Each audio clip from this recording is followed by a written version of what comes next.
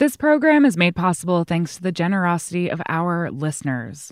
Show your support at heritageradionetwork.org/donate. This week on Meat and Three, we bring you a sensational episode where each story hones in on one of the four senses that accompanies taste. Many of the smells that we encounter in everyday life actually exist out there in the cosmos. Food carries all these culturally specific meanings. The fact that, when you see an apple, it's not just an apple, right? I was mostly interested in thinking about what knobs ASMR was pulling on maybe, or how we could explain it from a psychological or emotional or evolutionary standpoint. Tune in to Meat and Three, HRN's weekly food news roundup, wherever you listen to podcasts.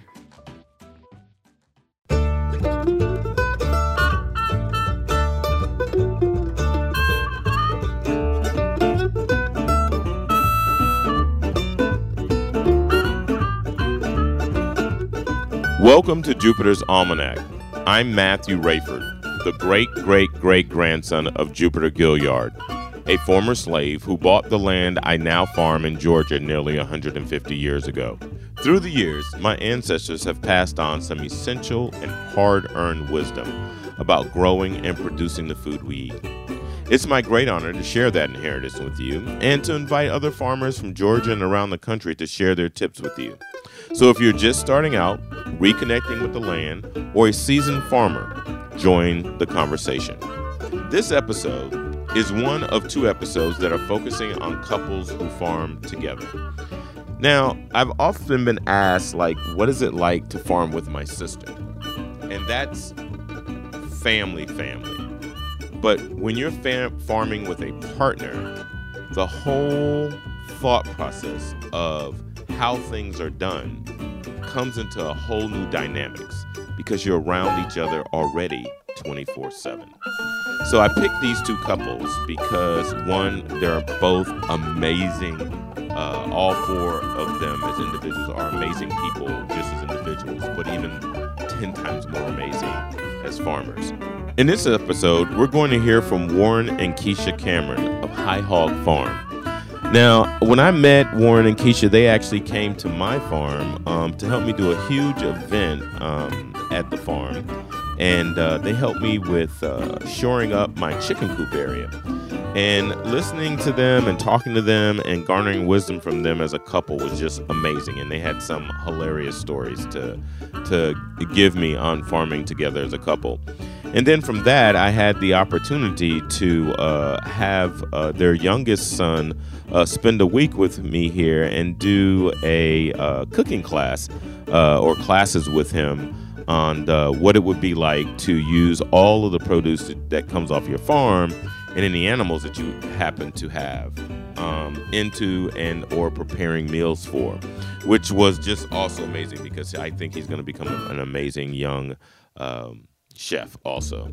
But Keisha and Warren, they farm a little bit of everything, but what's so interesting about them is that they are actually fiber farmers. So they have everything from French Angora rabbits to sheep.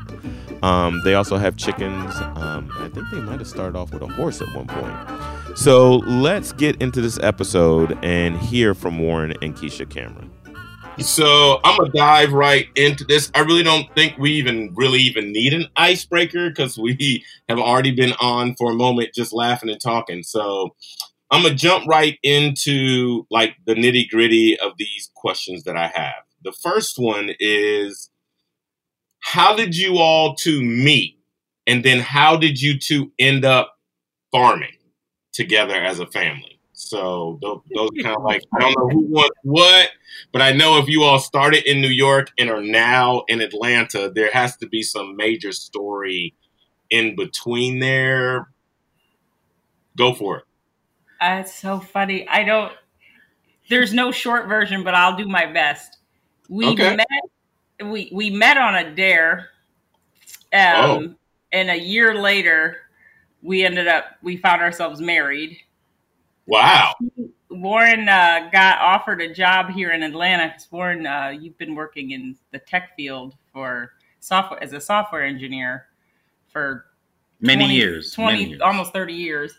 And we actually landed in Alpharetta.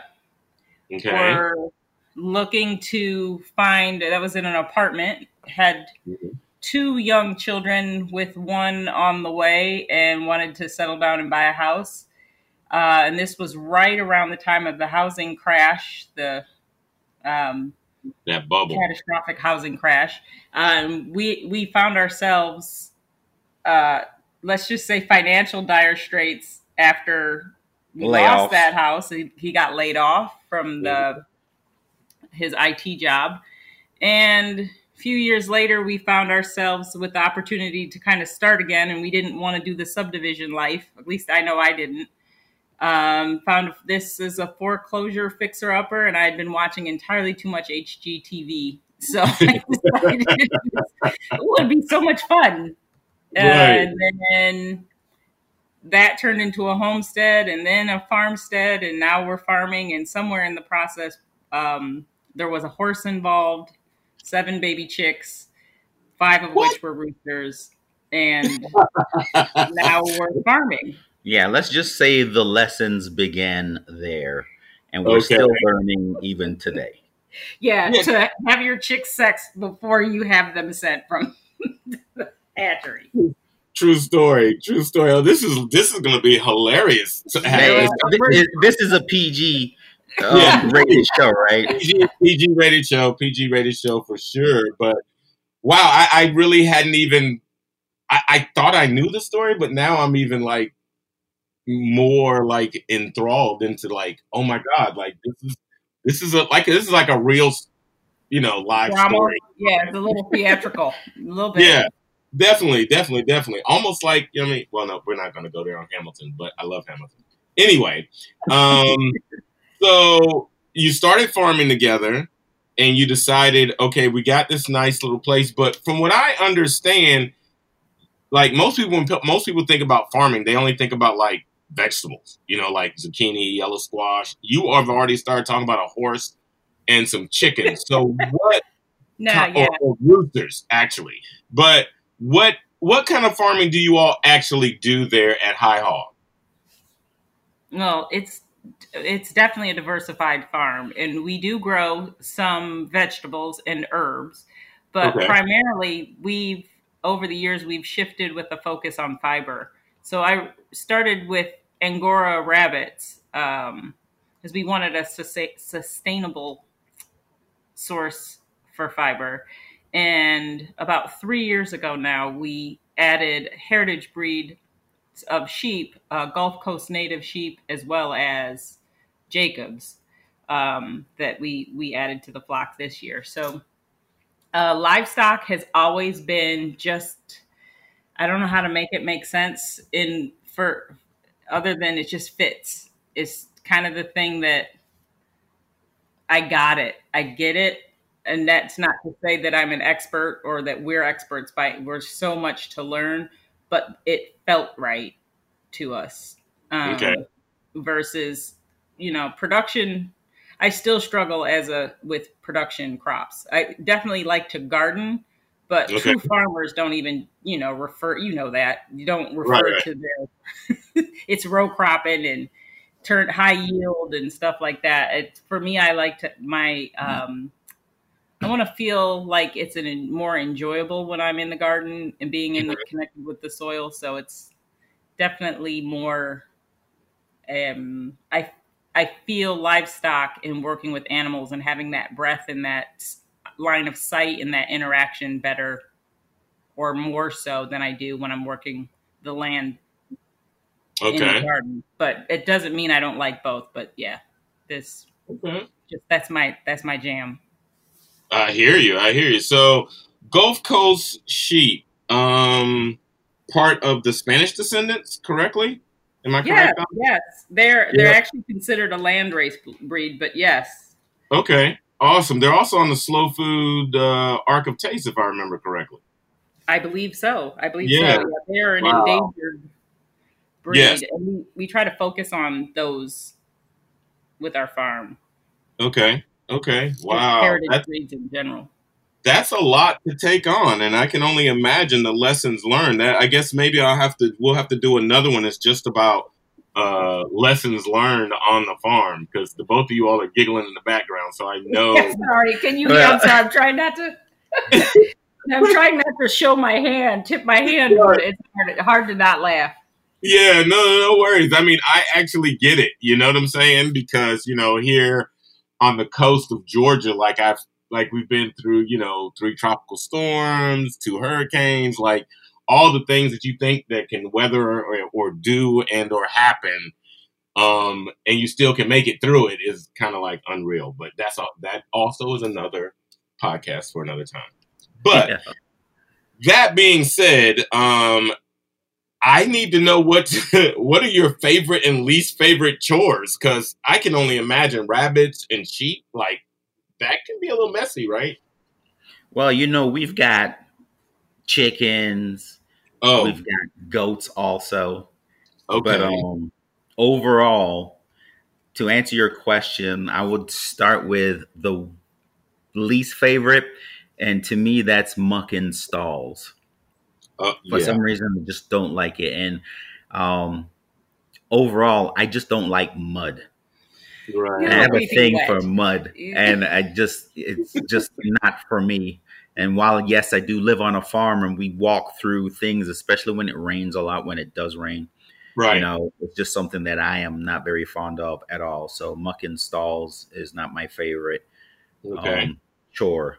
Now, I've been trying to figure out what's my favorite chore, and I'm like, is there really a favorite for a chore? So I don't know. I don't know how to answer that question yet, but I can definitely tell you what my least favorite is. No problem. How about you, Miss Keisha? So again, chores. Like, my favorite chore is making the kids take care of their particular animals. Oh, I love that. I love how you start off with that one. This is what I love. No, realistically, so when it's time to work in the garden, planting and gardening, there's something very therapeutic in being connected when it doesn't feel, breakneck. So even weeding can be pleasurable, even though it itself is not a fun chore to do. So I have a little different, it's a skewed kind of mentality. I don't necessarily wake up and go, oh yeah, I'm going to go out and I'm going to do this particular chore today. But when I'm out and actually got myself moving and am doing it, then I can enjoy it. As far as activities across the board, I really do like working with the sheep and the goats. So whether it be trimming hooves or checking them, those are things that I like, checking eyes, just making sure health, basic husbandry. That's probably my most enjoyable, because you get the personality of the animal and you can just see how they respond to you and interact with them. Least favorite is I do all the veterinary type stuff. We have a vet. We have a vet that's on call, but usually anytime I have to be involved in something that requires,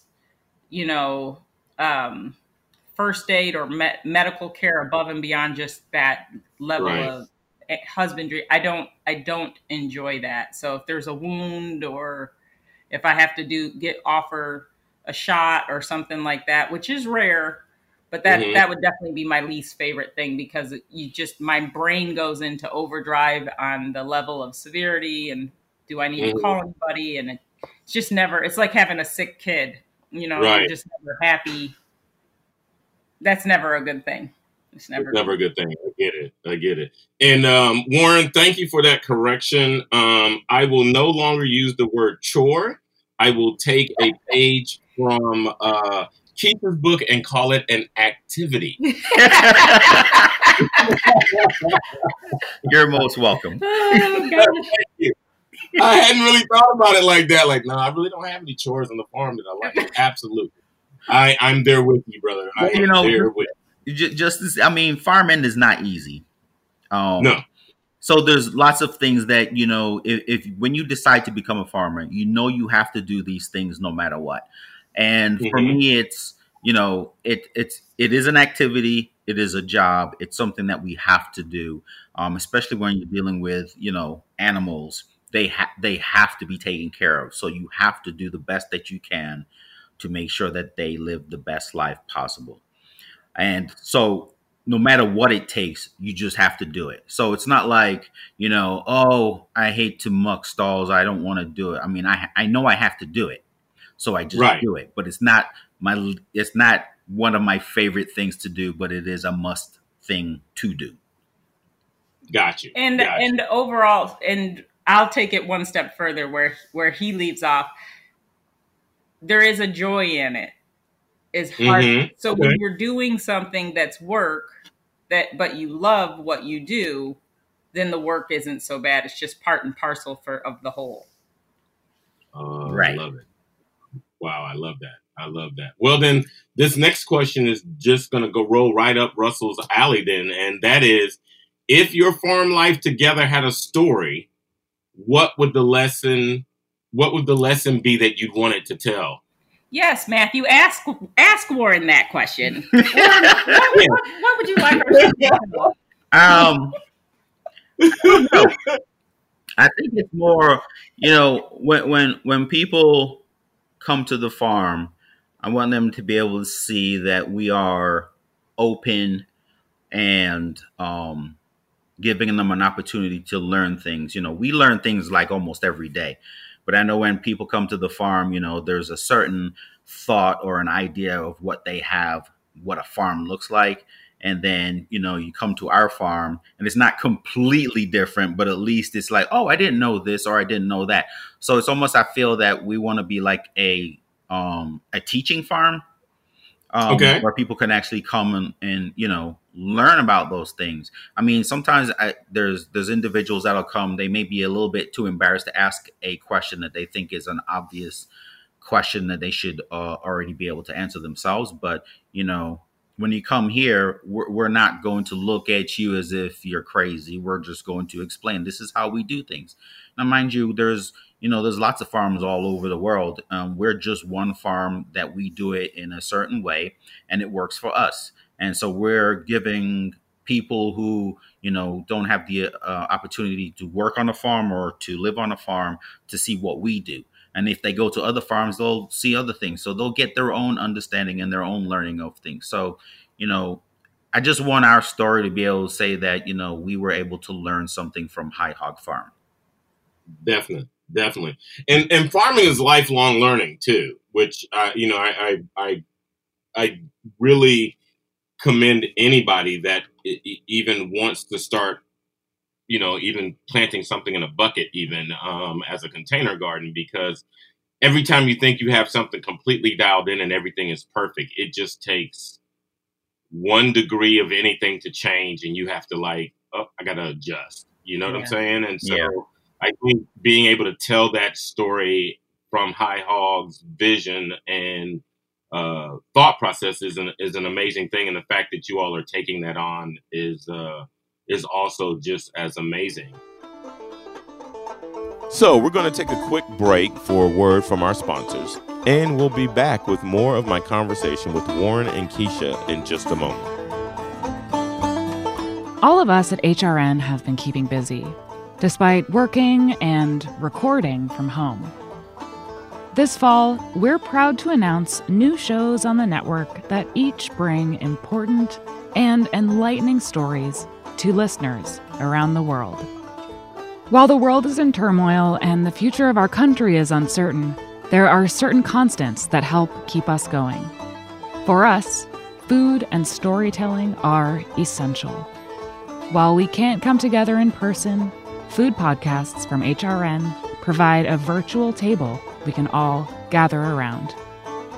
Bringing exceptional stories to your ears and keeping you informed on the ever-changing political and environmental issues of our time is integral to our mission. At a time when the world around us is rapidly changing, HRN is committed to being here for our listening community, and we need you to be here for us. Join our table and help ensure the future of food radio by becoming a member of HRN. Go to heritageradionetwork.org/donate to make a contribution. Check out the latest additions to our lineup while you're there. You can see all of our series at heritageradionetwork.org/new show.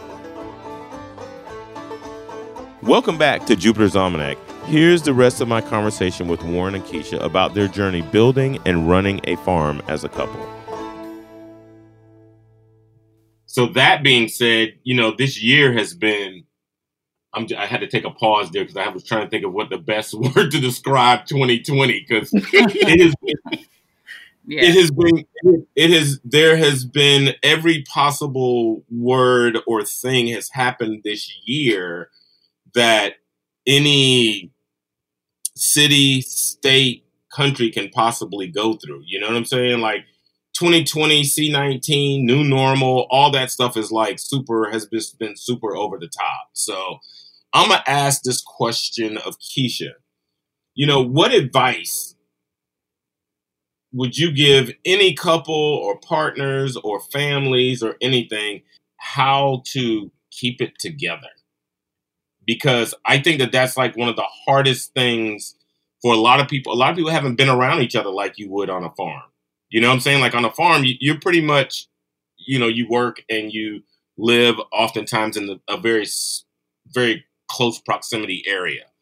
And so what advice would you give people that have now lived in the house and probably have only gone a few places for the last 4 or 5 months? Wow. I would have to just start by, that's a tough one, Matthew, because I had about 10 things pop in my head when you were talking and kind of. That's fine. Give us all 10. I mean, we got a little bit of time here. You know what I'm saying? Like, I don't want it to be a cut and dry, like, oh, here's this one thing. Like, because life is complicated and the world is complicated. I think what 2020 and in light of the pandemic has really just, above all, it demonstrated is just how, one, we're so interconnected. And most of us move through the world and through spaces completely disconnected from, almost disembodied from our own, or just disconnected from our own bodies, and our own pace of life keeps us from really being fully present and mindful and really connected to what is happening around us and the people and the life that exists around us. And then that change is a constant, that being the other thing that's really kind of come to the forefront. And in many ways, I think if we were to turn our attention just to, the media discourse or political discourse, we would think that we have all just resorted to our basest instincts because there's so much uncertainty and fear that is driving a lot of people's reactions to that constant level of change and the uncertainties. However, I think what's nice is if you look at it outside of the some of the isolation and some of the things that seem tragic, it's an opportunity for us to slow down and to connect and to plug in. And the farm does that in a way that lets you really, or even just being at home and having, like you said, a container with a pot and some soil and some seeds, you can connect and appreciate the life that exists and nurture and cultivate that, and then extend that to the relationships, to the people who are in that house with you and your community, depending upon, what scale you're at. You can begin to nurture, support, and care for one another. And it's a symbiotic type of relationship, because as that life supports you, you support that life. And then that kind of is kind of overflow, to put it into spiritual kind of terms, that, you release that, the plug and the dam, that the overflow, that water and that blessing flows over, is not something you can contain for yourself. And that's ultimately, I think, the hope or the goal. But it's not by any stretch of the imagination easy. I think we conflate things that are, important with this idea, or critical with that they should just come, or natural, that they should come easily. And that's not necessarily the case. They require an investment of our time and our energy. And it's not for the faint of heart, for sure. I think the other thing that popped into my head, and I'm trying to make sure I don't go off too much on a tangent, but, in line with what you were saying, is that we have to be able to move in and out of season. I think sometimes we try to force things to happen in our time, and we want to see things, manifest that just isn't the time. It's not the season for it. The idea of that, tides ebb and flow, and being able to move in and out of that. And unfortunately, your rent is due when your rent is due. Your light bill is due when your light bill is due. And the systems and structures and the institutions that are set up around us that we rely on have to function with some sort of regimen. But in light of the pandemic, seeing ourselves being able to prioritize life and things happening in season to make those adjustments are important. And I think that's where some of the failings we're seeing, where people aren't able to strike that balance or work together to strike that balance between, those hard, fast deadlines and the idea that the season and the times have shifted. And how do we respond to that? And being able to support ourselves locally with food and have a network that makes sure everybody has access to life that sustains us and food that sustains us, versus just prioritizing the income that we need. So it's a very interesting paradigm shift, seeing people struggle with that. But I do believe it's an opportunity if we choose to treat it as one. So I would encourage any couple that's trying to start finding their way to start small, start in season, and then make sure that they're honoring the connections that exist between them and that space where they can cultivate it and just go from there. Warren, can you give Keisha a hug for me, please? Good Lord. Yeah, I just did. That's why I married her. In my left eye, in the corner, is just like this big old water drop that's just trying. And my right eye is like, no, don't do it. Don't let it out. I don't even know. So hard just to answer the question and not go too far off track. But yeah, you didn't, and I think that's what is kind of like, that's what I want Jupiter's Almanac to ultimately be able to capture, right? Is the essence of, like, when people think of an almanac, they think of like only the past and not necessarily the future. Like, it's kind of like they look into it to, like, they open up like, okay, this is what happened. Maybe it might happen, but actually, almanac is actually a way to actually see what's getting ready to possibly happen next. There's a rhyme and a reason. There's, you can see those things. And what you have just said is kind of like the almanac for not just a family relationship and a partner relationship, but also just like a human relationship. Yeah, very much. Like how we connect with people. And I just for a moment, I had to pause because I don't even know what to say right now, but the world has been a tad bit crazy. I mean, Ahmad is right. That everything that happened with him is like 5 minutes from my farm. So, wow. And the things that happen up in your area. So, I mean, it's just, It's kind of like all those things, and I guess that's also a great segue into, what is my last question, which is like, how do y'all two, and I know that, you do photography, Warren, and Keisha, you do spinning fiber and things like that. So you all have some additional outlets that other people sometimes don't necessarily have, like that aren't necessarily just a hobby, but something that you're really good at. You know what I'm saying? And not just trying to learn. And how do you all provide self-care for yourself and for each other? Like, I mean, all that you just said just now, Keisha, if I was to put it into a big vessel, like, how do you care for each other, right? Well, That's a great question. I think overall, you don't necessarily have to do grandiose things. And so for me, it's every morning I make a cup of coffee and I bring it to Keisha, because that's a thing for us.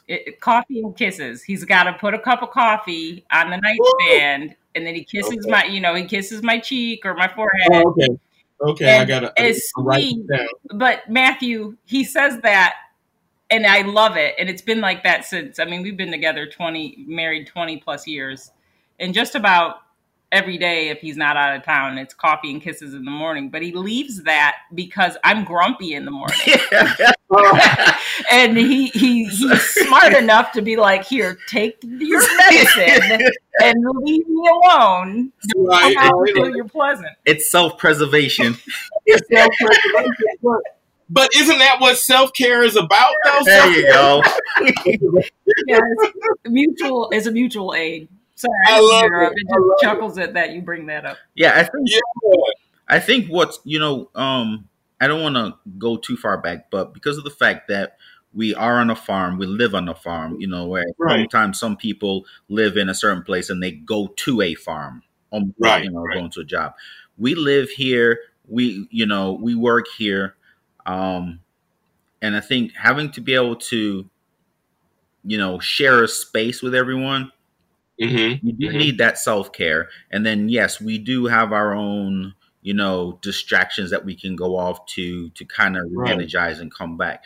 And it's not because, I can't stand to be around these folks. It's, you just need that different thing to do in order to come back and continue doing what you're supposed to be doing.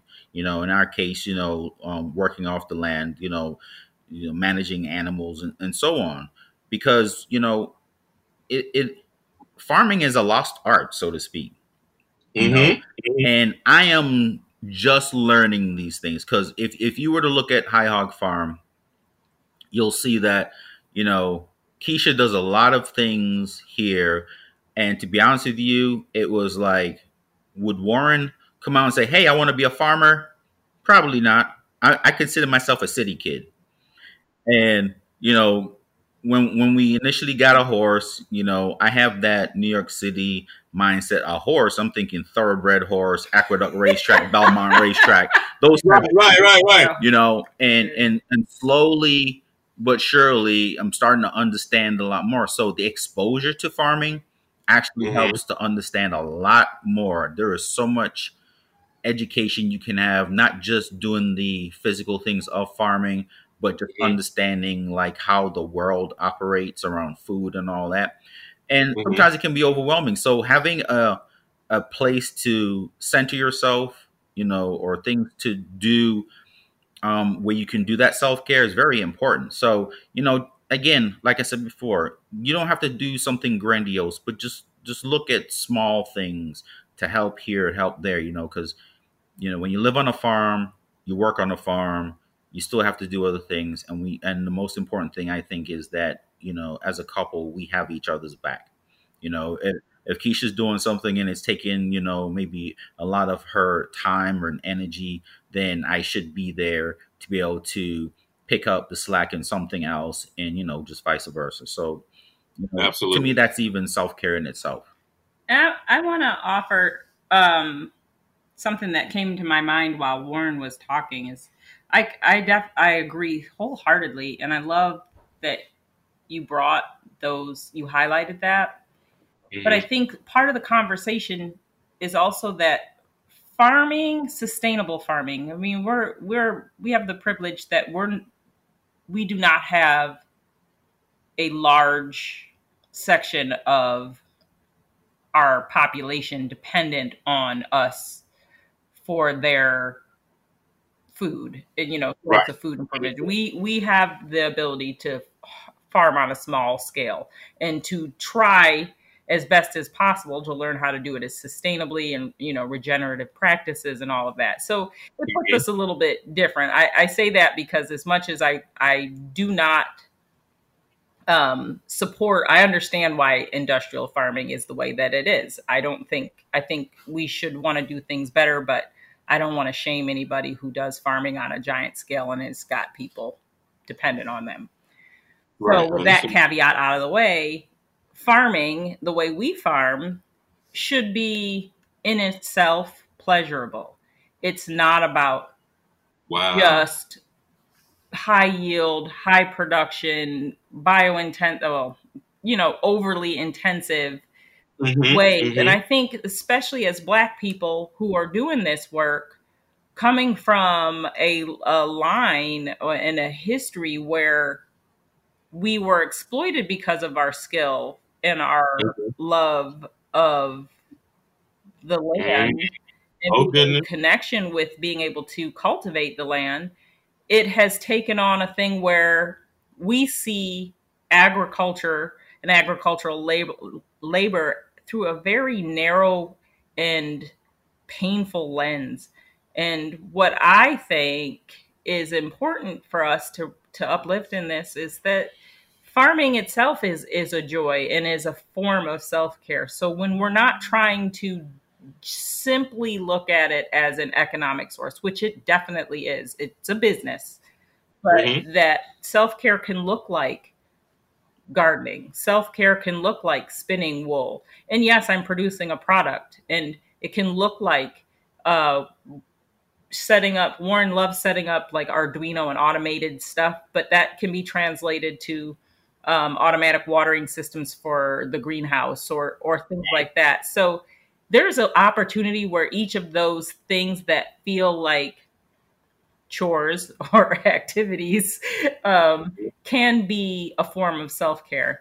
And then, of course, going back to what Warren said, then you also have times where you disconnect and from farming, and you sit down and you veg in front of the TV. The pandemic, we're not going to movie theaters and sitting and doing that, or restaurants and stuff like that right now. But there's opportunities for us to just sit down, play a game. I haven't persuaded anybody to do a puzzle with me yet, but I'm working on it. Give us a few more months of quarantine, they might do a puzzle. But the idea is that not to forget that farming and this lifestyle itself is not like a normal job, in the sense that you go to work, you grind, and then you come home and you're doing something completely unrelated. We're finding pleasure in the life that we're building here together, and we're treating it in a way that it offers us some measure of self-care. No, that's awesome. You've actually, because I've been taking notes the whole time we've been on.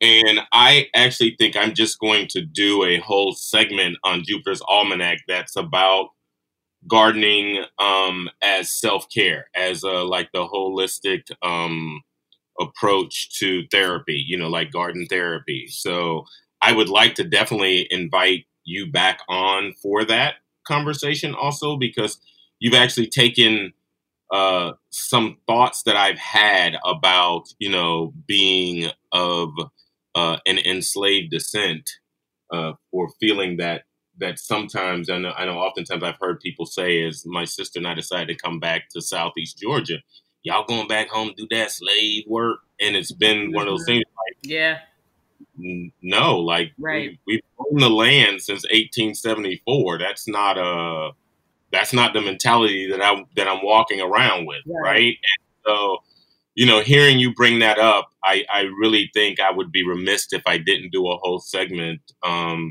that was about agriculture and farming as self-care. And then also just about the history of where agriculture has been for the last, let's just say the last 150 years, and what's been going on since we've had our land and just that thought process. But thank you also for you all's time. I don't want to start rambling or anything, but thank you for you all's time today. I appreciate it. I have nothing but love for High Hog Farm. Please go online. Warren, what was you all's website again? Yeah, it's HighHog, HighHog.farm.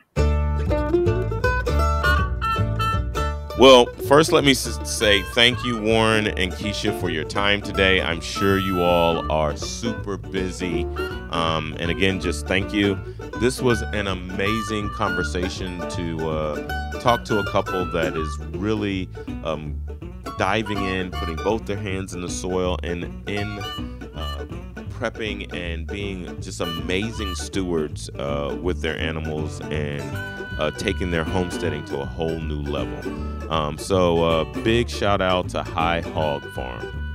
So stay tuned for part 2 of Couples and Farming. Now, when I tell you these, I'm asking the exact same questions, but I get totally different responses from our next couple, Monica Pons and Russell Hondard, who are the former gardeners at Grayfield Inn on Cumberland Island, and who are now in search of their forever farm in Georgia. Thanks for listening. Please subscribe to Jupiter's Almanac wherever you get your podcasts. And special thanks to Warren and Keisha Cameron at High Hog Farm. Our executive producer is Kat Johnson. Jupiter's Almanac is also produced by Dylan Hoyer. Our audio engineer is Matt Patterson. Our theme song was composed by the Joy Drops. Jupiter's Almanac is powered by Simplecast. Jupiter's Almanac is a production of Heritage Radio Network, the world's pioneer food radio station. Learn more at heritageradionetwork.org and follow us at heritage_radio. And we want to hear from you. Send us any questions in writing or as a voice memo that we can help answer on the air at Jupiter's Almanac at heritageradionetwork.org.